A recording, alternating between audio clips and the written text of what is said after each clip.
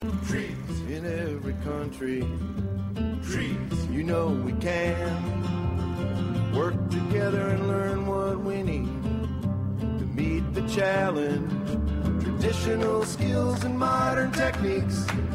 Whatever language you speak, you have a world to offer. Every day, climb with the ISA. Welcome to the ISA's Science of Arboriculture podcast series. This series was developed by the International Society of Arboriculture and is brought to you by the Bartlett Tree Expert Company, caring for America's trees since 1907. We provide full-length educational talks by the world's top researchers, educators, and practitioners to keep you up to date with new developments in arboriculture. Today's talk is by Jim Neeser, the utility sales representative for the Rainbow Tree Care Scientific Advancements Company since 2007. Jim also has experience as a pruning foreman in the utility industry. He graduated from the University of Minnesota. This podcast features his talk on tree growth regulators, a valuable tool in IVM. This talk was originally presented at the ISA International Conference in Parramatta, Australia in July 2011. All right, I work for Rainbow Tree Care Scientific Advancements, which is located in Minnesota, a long ways from here, so I'm pleasantly surprised to get the invitation to come down here, and I appreciate it. I'm going to try to speed through this presentation a little bit and allow 10 to 15 minutes of questions at the end because it appears that there are a lot of questions from the Australian audience. It's come up in a couple other talks today, so to this morning and I believe yesterday as well. So we'll get started. First, I always like to show people where I come from. Anytime I'm going to a new location, I like to do a little bit of research and look at the area I'm going to. And if you can notice the little red flag up there, we're in the northern part of the United States, which is an interesting climate. So I like to look at things that you guys like to do here and see if it compares to the things we like to do back in Minnesota. Golf, I saw a lot of golf courses around. It looks like you guys like to do some golf around here. Fishing, that's pretty much universal. I think pretty much everywhere I've gone in the country, in the United States and out in Australia, fishing's very popular. And of course, swimming, the Bondi Beach looks to be one of the most popular beaches in the world. So these are all things we like to do in Minnesota as well. The terrain is a little bit different. Sometimes when we golf, we have to dig little holes and use big tennis balls in the snow. But it's still an enjoyable sport. Fishing, same thing. We have to drill a hole in the ice to be able to fish and catch the... You can tell you have to dress a little bit different than the people were in the other picture. Of course, swimming is the same thing. When we do it in February, we have to cut a hole in the ice. This is a very popular pastime. It's called the polar plunge. You can see by the looks of excitement on their faces that this is a very enjoyable pastime and sport. You do run into some issues. You have to have safety people there to protect against people freezing to death. You can see the ice forming on the ladder there. So we often get termed as people that are a little bit crazy due to the environment we live in. And I just wanted to tell this quick little story. The first time I met anybody from Australia was at the St. Louis conference, the ISA conference, I believe maybe 2008. And we were enjoying a beverage, and we heard a loud ruckus in the nearby pub. So a colleague of mine, Jim Zwack, and myself walked over there to see what was going on, and this is the first time I was introduced to Craig Hallam. They were playing a game in the bar, which was, I believe, pronounced Guana, I don't know what they did. They called it Australian tug-of-war. And I got to witness Tim Gamma, the president at that time elect, get down on the ground and use belts to do a tug-of-war with an Australian. So I decided Australians are just as crazy as Minnesotans, so we should meet and go. That's a picture of Tim there. All right, let's get started. I wanted to talk a little bit first about some of the vegetation management pains we've dealt with in the U.S. It's been touched on a whole bunch of talks earlier today. John brought up several things that I'm going to touch on as well. Then I'm going to go through the success of tree growth regulators and how they're working in the United States, touching on the growth reduction, the health benefits associated to it, And then another way we can look at that is a tool to enhance our partnerships and relationships. Then I'll go through a little bit of the history of TGRs, because there has been some history, which I've heard is also an issue in Australia. Some of the earlier technologies had some difficulties getting applications done properly. And then I'll go through implementing it in the real world. I wanted to just start with a couple of statistics and numbers up there. These are all large numbers. 138,000 miles of line, 2.1 million trees per year, $181 million on veg management. That's roughly what Pacific Gas and Electric does every year. They deal with 138,000 miles of distribution and transmission lines that they need to look at. They prune or remove 2.1 million trees roughly, and spend a lot of money on that. Another quick example, same kinds of numbers, 1,500 miles of line pruned in a year, 6 million veg management budget, 4.33, this is in reference to SAIDI, which John talked about a little bit, a duration of power interruption. This is the Knoxville Utility Board. This is a municipal utility in Tennessee. So same kinds of numbers. We're seeing large amounts of trees and lines pruned to a specific number all the time, get 10 feet of clearance, 15 feet of clearance, whatever it is that we're looking at. We're spending a lot of money on it, and we're still having some outages and issues with SAIDI and reliability. This was some work done by CN Consulting, a company in the United States that did some work with tree utility companies in North America, including Canada. They looked at IOUs, investor-owned utilities, federal utilities, cooperative utilities, municipals. This is just looking at the number of trees that these companies have to manage in their right-of-ways. And you can see the smallest number up there is about 8,500. I think this one actually goes off the graph towards about 10 million trees that they're having to look at and manage within that right-of-way. This is a very large problem. They looked at the main reasons for doing the work, and we've heard this in every talk today: safety, reliability. One that's a new up-and-coming one, complying with specific laws. It looks like that's something going on here as well. These are all the types of things that drive our vegetation management work. These are just some reliability metrics. John mentioned safety and SAIDI, and whether that's a real important metric or if it really determines the amount of outages by trees can be debated. It is a tool we use to kind of see how we're doing currently. And John mentioned this number as well. 30% is roughly the number of trees that tree-caused outages within the SAIFI metric. And this was still all from CN Consulting numbers and different utilities reporting. Some of them had very few tree-related outages. Some of them, nearly every outage they had was a tree-related outage. All right, so if we look at the utility vegetation management currently and where it stands, we have a lot of very, very educated people. We're in an international situation. I'm over here in Australia from the United States talking to you about this. We have developed a lot of best management practices. We have certifications. There's a whole bunch of multiple tools that are starting to become available for utility managers.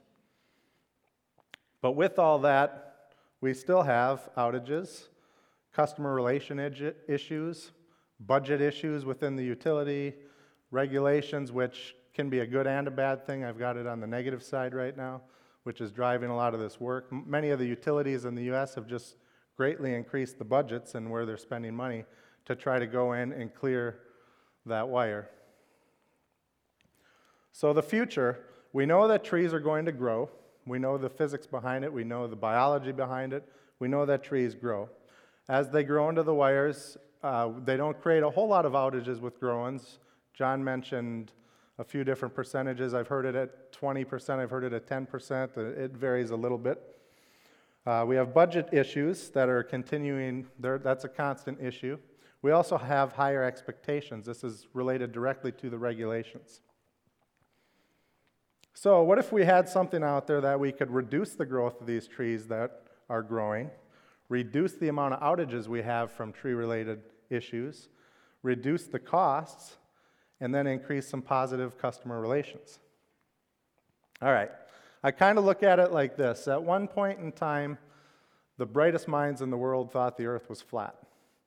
And some people got together, maybe they got some best management practices back then, or who knows, but some people started stepping outside the box, maybe through research, maybe looking at different tools and different options and just different thought processes, and they figured out the earth is not flat, it's round.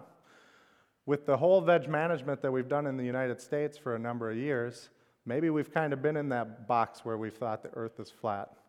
I think integrated vegetation management is a great tool and maybe a possibility that the earth is round, and the utility vegetation management has many options out there. So that's just a little thing to keep in your mind. I will tie that back in a little bit at the end. So the future I look at is integrated vegetation management is a great option for utility people right now, utility managers. Partnerships. This has been a big push in the industry lately. Nelson led this a lot with his presidency, trying to build partnerships with other stakeholders. Professionalism, the certifications, the organizations, just lifting our whole industry up. And research, I know John's not a big advocate of research, but he does bring it up once in a while. Another thing that's going to lift this industry up.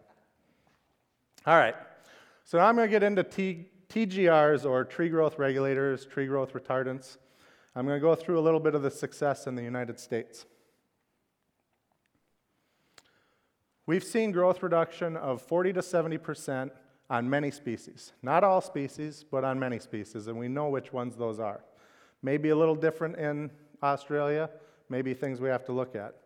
We have utilities using this tool which have reduced their outages, reduced their costs, and extended their pruning cycles, and I'll show some real-life examples of that later.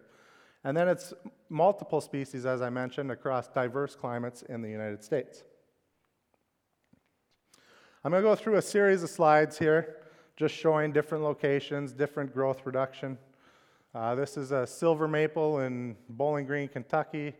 There's 1 year's growth. There's a second year's growth versus 1, 2. This is 8 branch samples on a Freeman maple, which is a hybrid maple in Minnesota that grows fairly fast.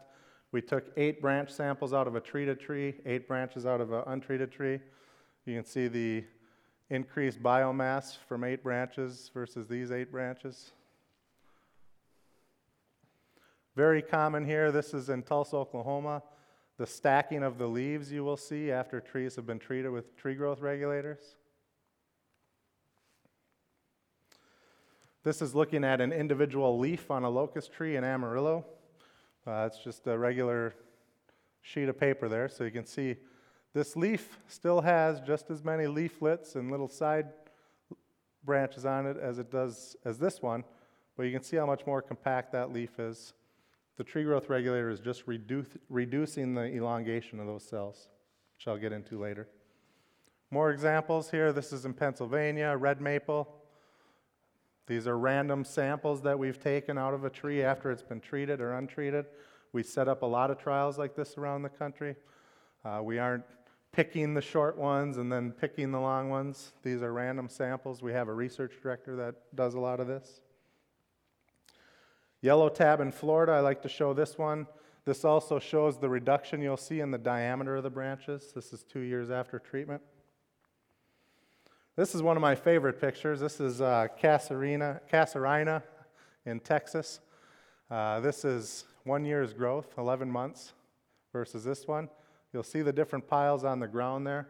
This was a research trial where we went in and looked at different rates to try to determine what the proper rate was for that species. So the 2 he's holding are the extreme cases. This was the shortest branch that we tested, and this was the longest. But you can see several of these other ones. We saw a 67% growth reduction in 11 months on this species in Texas.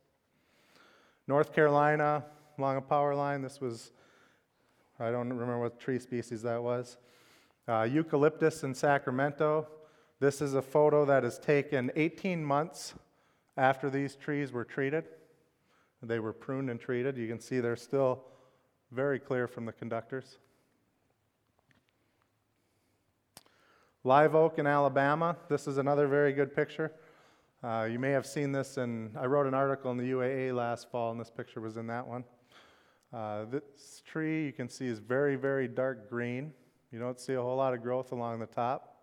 This one much lighter green, and then you'll see all those long resurgent growth branches along the top of it. When you look at that, this is the same study. These are the branches that we actually took out of these trees. This is a 6-foot pole saw section. This is 11 months after they were pruned and treated. So these trees were growing 6 feet if they were untreated and about 3 to 4 if they were treated. Multiple trees. This was, I forget if he took 5 branches or 8 branches from each tree in this one, but these are all piled up. So each one of these piles represents a random sample of branches from a untreated tree and from a treated tree. I just threw this map up here. These stars actually represent all of the pictures that you just saw. So that shows you that this is spread throughout the United States. If I put every spot on there that we've used it, there'd be a lot more stars on it, but I just wanted to put the ones that we had pictures from. California, which has some similar species to you guys. Florida, which has its own host of species down there. I don't recognize most of them. You know, some drier climates, a little bit wetter climates down here. So we have a large range of species, diversity of climate, rainfall. We've seen consistent results across all these parts of the country. Predictable. It's become a very predictable tool. We get 40 to 70% growth reduction, as I mentioned. You saw the different spots around the country that we've seen this. All right. Switching topics here a little bit, I'm going to go into the tree health benefits associated to Cambistat and how it can be used as a tool to improve customer relations. The isoprenoid pathway is where the product actually works. This happens in the apical meristems of the tree.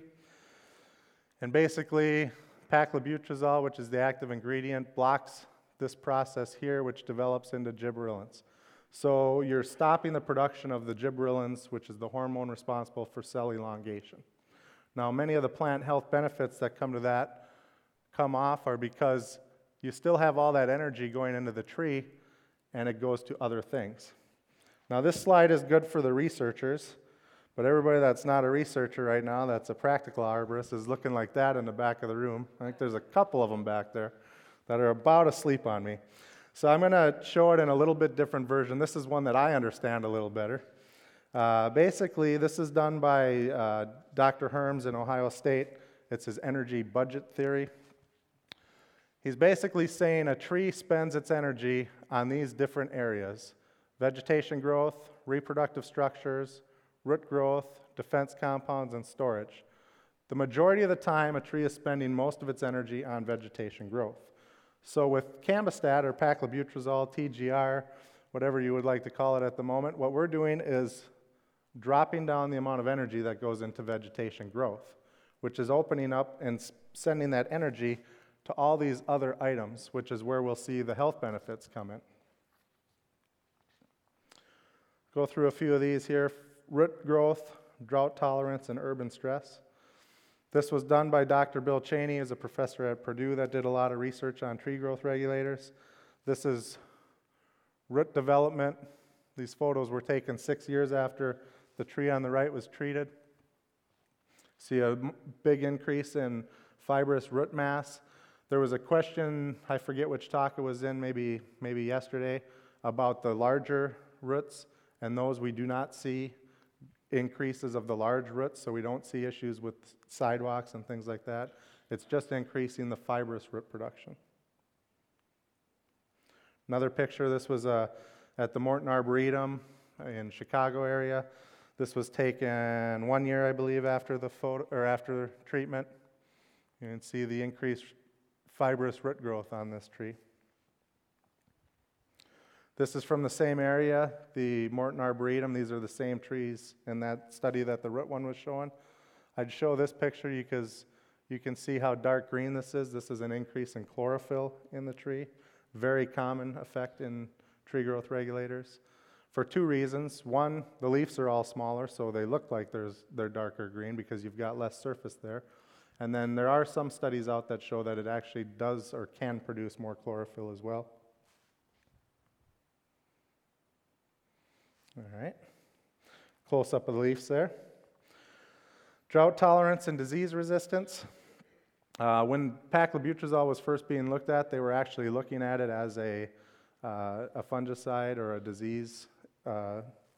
disease treatment for trees. So that was one of the things they were looking at. They did a lot of studies in this area. This was also done by Dr. Cheney. This is looking at the leaf thickness.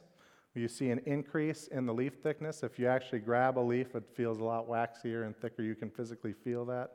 Helps in drought conditions. Trichomes or leaf hairs as well. We see an increase in those, which helps during hot, dry periods, helps with the moisture and keeping those trees so they aren't drying out, which could be a benefit for fire as well. If you have a tree in a drought situation that maybe doesn't start to dry out where it could catch fire as easy. This was done with Bartlett out in the northeast United States. This was looking at bacterial leaf scorch. This is a tree 1 year after treatment. Now this isn't something that you're going to see all the time. I showed you that energy budget where it's spending its resources on other things. This is something we do see a lot, where diseases or fungus and things like that, we see the trees with less issues with it. There's some debate on whether that's just because maybe the tree's a little bit healthier, so it's able to fend off some of these other issues, insects, droughts, and things that come up. But we see a lot of the side effects and things that are going on as far as leaf thickness and leaf hairs and roots that make the tree healthier in general. Urban tree stress. I'm not sure in Australia. In the United States, a lot of communities have a big push to have greener canopies and more full canopies, and they're really trying to push planting more trees in cities. In Seattle, for instance, they are trying to, I forget the number, they want a 50% tree canopy coverage, and right now it's at 20, or it's a big difference. And a lot of municipals and cities are trying to plant a lot of trees, and of course they end up interfering with our utility lines. So this is a good way we can actually help build some partnerships by using a tool like this that has plant health benefits as well as growth reduction benefits. So why do we talk about benefits? I guess I'm getting a little ahead of myself there. Customers always want healthy trees, and it's a good way for us to align with our customers. It's a good way to utilize a tool for health benefits of the tree. I like to talk a little bit about perception here. I gave a talk on this at the North American Tree Conference. You can find this talk online at the UAA. This entire talk was set up to look at municipal foresters and utility foresters and the perceptions out there and maybe some of the different objectives they have and ways we can use this tool to work together. So we all know that the perception with the municipal arborists or city arborists is that they are tree surgeons or tree doctors. We've heard that reference before. They've got the climbing competitions, and this is Jared from the Western Coast. I think he won the International Climbing Championship a couple years ago. Well, the perception out there within our industry and within the public is that the rest of the utility people are actually tree butchers. So we have this perception out there that these are just monkeys running around with chainsaws, making the trees look ugly and butchering them. And of course, this guy, he's even got the spider web tattoo on the elbow, which is always a good look out there. No hard hat, no safety protection. When you really start to look at utility arborists and municipal arborists, they have the same training, the same education. They went to the same schools, got the same certifications with ISA. They just have different objectives on how they're managing the trees. The utility arborist needs to provide safe, reliable power, being the primary two. The municipal arborist has got different objectives. So the perception out there is that they're doctors and we're butchers, but in reality it's just different objectives. So looking at all the growth benefits, or the growth reduction and the health benefits associated with Camostat, we can start to look at how these benefits help multiple stakeholders. I've just got a couple up here: utility forester, municipal forester, homeowner. We could put up there, in the U.S. we've got the Forest Service, Fish and Game, Wildlife. We've got all these organizations and different stakeholders that all try to manage a tree. Well, the growth reduction can help all of these people. The utility forester, obviously that's our main concern, is to keep those trees away from the power line. With the municipal forester, they've got issues with trees growing into sidewalks or blocking street signs and things like that. So if you can have a growth reduction, that's benefiting them as well. Same with the homeowner. We go in and prune trees away from houses all the time because they're growing too close. A growth reduction can benefit multiple stakeholders. Drought resistance, same thing. If we've got a tree that's healthier and more resistant to drought, then we've got a tree we can manage. Once that tree, if it doesn't hold it throughout that drought very well, or if it has issues in a drought and dies, now we've got a tree hazard, which has been discussed multiple times today. So a healthy tree is going to benefit all of these different stakeholders.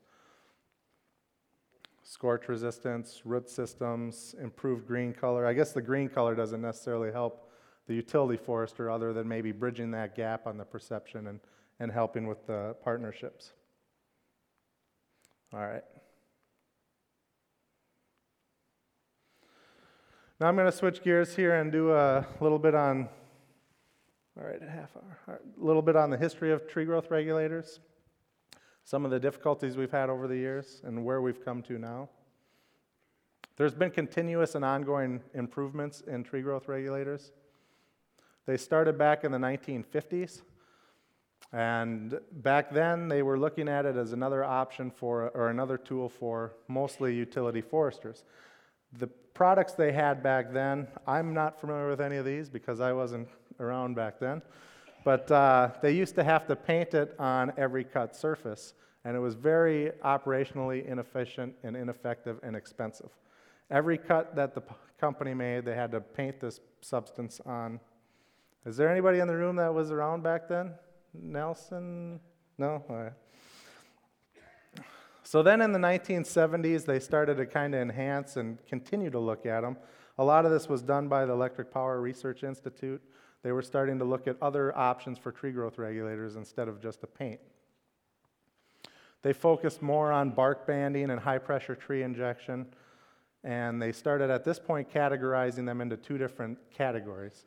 Type 1 growth regulators were basically herbicides that stop the cell stop the cell division, and type 2 category tree growth regulators stop cell elongation.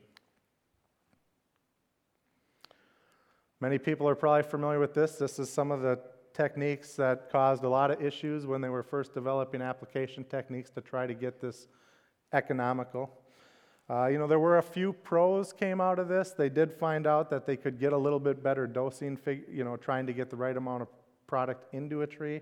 But a lot more cons came out of it than pros. The trees were being wounded, they were weeping, cracking, homeowners were upset. They had all kinds of issues with the application technique. Here's some pictures of trees, many years after, and I'm sure there's plenty of pictures out there that are much worse than that. A lot of bad things happened with this type of application. A lot of it had to do with the high pressure, and it also had to do with they were using different alcohol carriers to try to get the product into the tree. A lot of issues with it, a lot of disfigurement. Then they came out with the tablet, which they would drill a hole into the tree and put a little tablet in it, and then that was supposed to go up into the tree and reduce the growth. Well, on this tree, you can see the drill stopped right there. They put the tablet in several years ago, and the tablet's still sitting there because that tree compartmentalized around the tablet like it was supposed to, and that product never got into the tree. So you saw a lot of inconsistent results as far as dosing goes. You didn't see the tree taking up the right product. Some trees were being overregulated, some trees weren't being regulated. They still had damages on the trees, and this was a huge issue, and it's an issue we still deal with today in the United States, and it sounds like it may be one of the issues that happened over here in Australia as well. In 1992, they came out with the first soil applied. This was brought out by Dow. It was Profile. And it's part of the newest generations of TGRs is Cambistat, which is applied the same way as a soil application. The key distinction from this for the older generation TGRs is that we now know how to get the proper amount of product to the growing points of the tree by doing a soil drench so we're not harming the tree. We're getting it evenly out to all growing points of the tree. There's two application types now. Soil drench, where you just dig a little trench around the base of the tree and pour the product in, and then a soil injection with a probe. This is the way that most people do it now is soil injection. There are still some people that do soil drench, but soil injection is certainly the most prominent application method. It's quicker and a little bit easier. Some of the current improvements, as Ward mentioned, Rainbow does a lot of work around the country in both commercial arboriculture and utility arboriculture. At any given time, our research director has got about 30 different projects going on with universities and utility companies. We spend a lot of time and money on that. By doing that with TGRs, we've added a lot of species. We've added some things on application timing with TGRs, rates, dosages. I believe we have 100 to 120 species on our label now, and when we first came out with soil applieds, there was probably 10. Application, we've come up with new application equipment. You saw the last slide where I was holding the soil injector there. Very precise piece of equipment so we can be accurate and get the right amount of product around the tree and get it spaced evenly. We also have looked at things as far as, that might be on the next part here. Label improvements, I talked about adding species, 100 species on there now. We've also looked at some things as far as dosage reduction for trees that are stressed or more sensitive, so we don't overregulate trees. And our company tends to put anywhere from about 3 to 5% into research. That's kind of the numbers we've done over the last few years. So we put a lot of effort into research with different products, and Cambistat is certainly one of them. So a summary is that tree growth regulators, they really started looking at them back in the 50s. There was a lot of early promise, but there are a lot of application issues. They found out that type 2 growth regulators, which is paclobutrazol, is the one that is currently used most frequently, have become the industry standard. And when it's applied properly and accurately, it gets consistent and predictable results. All right. Does it really work? I showed all the pictures of the growth reduction, all the pictures of the health benefits that we've looked at over the years, but how do we really get it to work, and does it really work in a utility system? I talked about partnerships. A lot of utilities now are starting to use it as a way they can work with their municipal foresters to kind of partner with them. I've got an article that'll be out in the next UAA issue.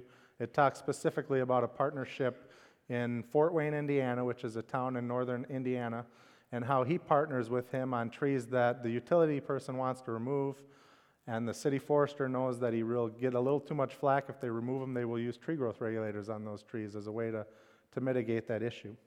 It's great for trees along boulevards. When you're working with the city, they have a lot of trees in the city that we use with the utility lines, so it's a great partnership opportunity. Helps manage the needs of all the stakeholders. Extending or maintaining cycles. This is complements a SMUD as well, which is a utility in California, I guess northern central California. Casuarina again. This is trees that they used to have big issues with not staying on cycle. They're now on a 3-year cycle. They don't have any issues with them. These trees were treated, I believe, 2 years before this picture was taken. You can see they still have plenty of clearance from the conductor. This is another one on improving reliability and keeping on maintaining the cycles. This was a tree down in Shreveport, Louisiana. The utility had a lot of difficulties with this tree. There's a school right here. They were never allowed to get the clearance they wanted on this water oak. They would usually be back and prune it about every 1.5 or 2 years because they were having issues with it. They pruned it and treated it in 2001. This photo is 2005. This is 4 years after. They normally would have already been back and pruned this in the middle. Now they've extended this out to 4 years. I saw the tree in 2007 and they still had not pruned it.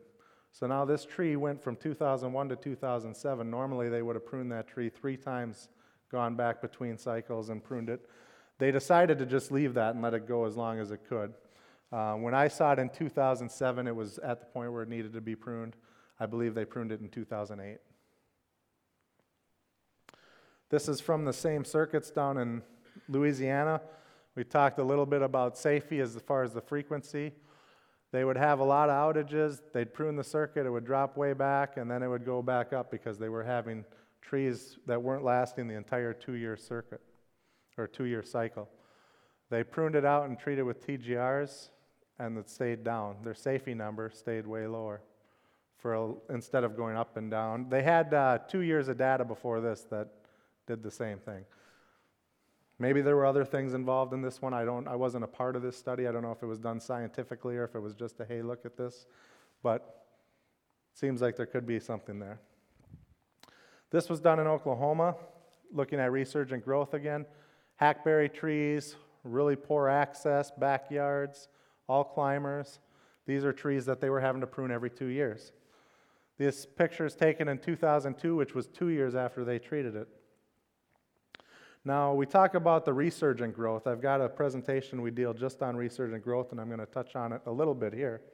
But we all know that when we prune that tree, it grows back very rapidly. So we looked at a lot of data in different tree species. I think most of this was in Oklahoma area. And basically, after a tree was pruned, this is how much it was growing the first year after pruning, second, third, fourth. Pretty consistent pattern. If you look at it by averages, we were pruning the tree and it was growing back 68 inches in the first year. And by the time it gets back to its normal growth, it's down here. So these are trees that may grow 1.5 feet a year, but when you first cut them, they're growing 6 feet. Since I don't know the growth rates of most of the trees over here, I also put this slide into percentages because I think the percentages are going to hold out pretty similar. So if you look at all those same trees in a percentage, this would be 100% of growth over 4 years, and this would be how much it grows in year 1, year 2, year 3, year 4. So if you had a tree that grows 10 feet over 4 years, it's going to grow 4 of those feet in the first year. Pretty simple. I mean, we all understand this concept. We all know that when we prune that tree, we get that rapid response of regrowth. This is just looking at it a little bit more scientifically with multiple species and trying to quantify those numbers. So if we had a 4-year cycle and we were getting 15 feet of clearance, our mind would automatically think, okay, it's going to grow 45 inches a year until it's back in there. We just talked about resurgent growth, and we know that it would actually grow closer to this if we had a tree that was going to grow 15 feet over 4 years. So what year would it be most important to get growth reduction? If we were going to get 50% of the growth reduction, we want to be sure we set that up and get it timed with our pruning so we can reduce the growth down here. Anytime it's going to be good. It's still great if we can reduce 2 feet to 1 feet, but it's a lot better if we can go from 6 to 3. If we look at this with a pruning cycle and then looked at it with TGRs, I've used 55% growth reduction on this model because that falls right in the middle of our 40 to 70, which is standard on a lot of species. Now the product does tend to wear off after about 3 years on one application, so I did put, you maybe would have to retreat those trees. But we could take that 4-year cycle and extend it to 12 years just with a tree growth regulator. And this is the last picture I showed you of the hackberries. This is taken from that same area. This was hackberries and elm trees. This was done by a utility forester. It was not done by us. And this is representing cumulative growth over 4 years. So in year 1, the tree's growing that much. These are untreated trees. And the blue columns are the treated trees. So over 4 years, his untreated trees were growing about 140 inches, and his treated trees were growing about 60 inches. Now this is important from the resurgent growth standpoint. It's also very important from reducing costs. This was also work done by him. Those trees, and it was those specific ones from that slide, these were hackberries and elm trees that were in backyards. They were very expensive for him to prune. They were not holding for a 4-year cycle. He was trying to be on a 4-year cycle. So the cost associated to those trees before they were treated was $13,800 to prune 100 problem trees per year. He was going back mid-cycle and spending that again because he was repruning all those trees again, and then finally at the cycle. So this $41,000 reflects what he was spending on 100 trees over the course of a 4-year cycle, which would normally be the 2 pruning events. When he looked at it with tree growth regulators, year 1 costs went up because he had to still prune those trees, but then he also applied the tree growth regulator. So in year 1, his costs went up by $4,000 roughly. And in year 2.5 there, he didn't have to go back. That circuit held. he didn't have to go back and do any hot spotting as John was referring to it, or mid-cycle pruning. So what he saw then in year 4, this number, this 9,000, actually represents pruning that circuit, or those 100 trees, and retreating those 100 trees. Because he had a reduction. He didn't have to prune all 100 of them. He only had to prune a few of them. And he didn't have to take as much volume out of the trees he did prune. So what he saw was a $14,783 savings, which I can't convert it to Australian, but I didn't put any of the numbers in Australian for you guys, but on the miles as well. I apologize for that. The way he viewed this was, this opened up that much money of his budget over 4 years that he could have pruned another 107 trees doing that, or he could have used it for another tool with IVM. All right, we're winding up to the end here. I think I'm doing good. I think I'm going to leave about 10 minutes or 15 minutes for questions. I want to end with a couple of numbers here. 3 to 5 billion, 1.1, 1.5. You guys may recognize the 3 to 5. I took a bigger number than John's. Dollars spent on veg management. I've heard 3 frequently. I have heard 4 to 5. I think I believe the 3. John knows a lot more about it than I do. But $3 million spent on veg management in the U.S. per year. 1.1, last I saw, was kind of the average SAFE in the U.S. I think that was U.S. I don't think that was worldwide, which basically means every customer is losing their power 1.1 times per year. And the SADI was 1.5, so your average customer is losing their power for 1.5 hours per year. I would like to add in the John's number. I actually had this one as well, but the how many billion was it again for loss? Like between 100 and 120 for all causes, and I just discounted it by about. SAFE was 30. So this is the amount of money we're spending on our vegetation management program. Everybody on our system's still losing their power.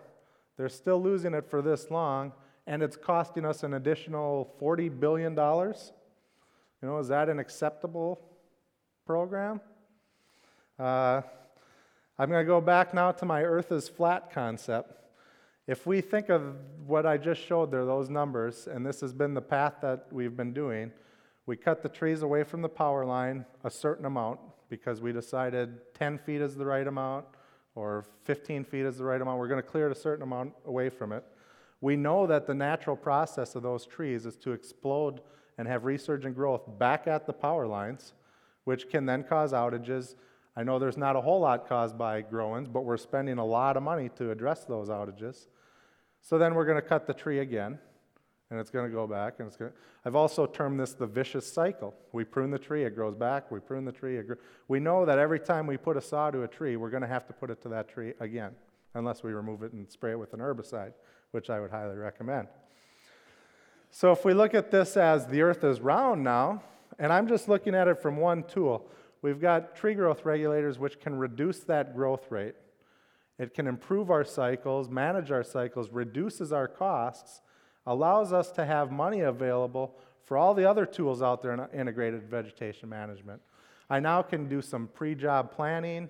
I can do some hazard tree assessment. I can fly some lines with LiDAR. I've got other money open, so I can start to implement all these other vegetation management tools.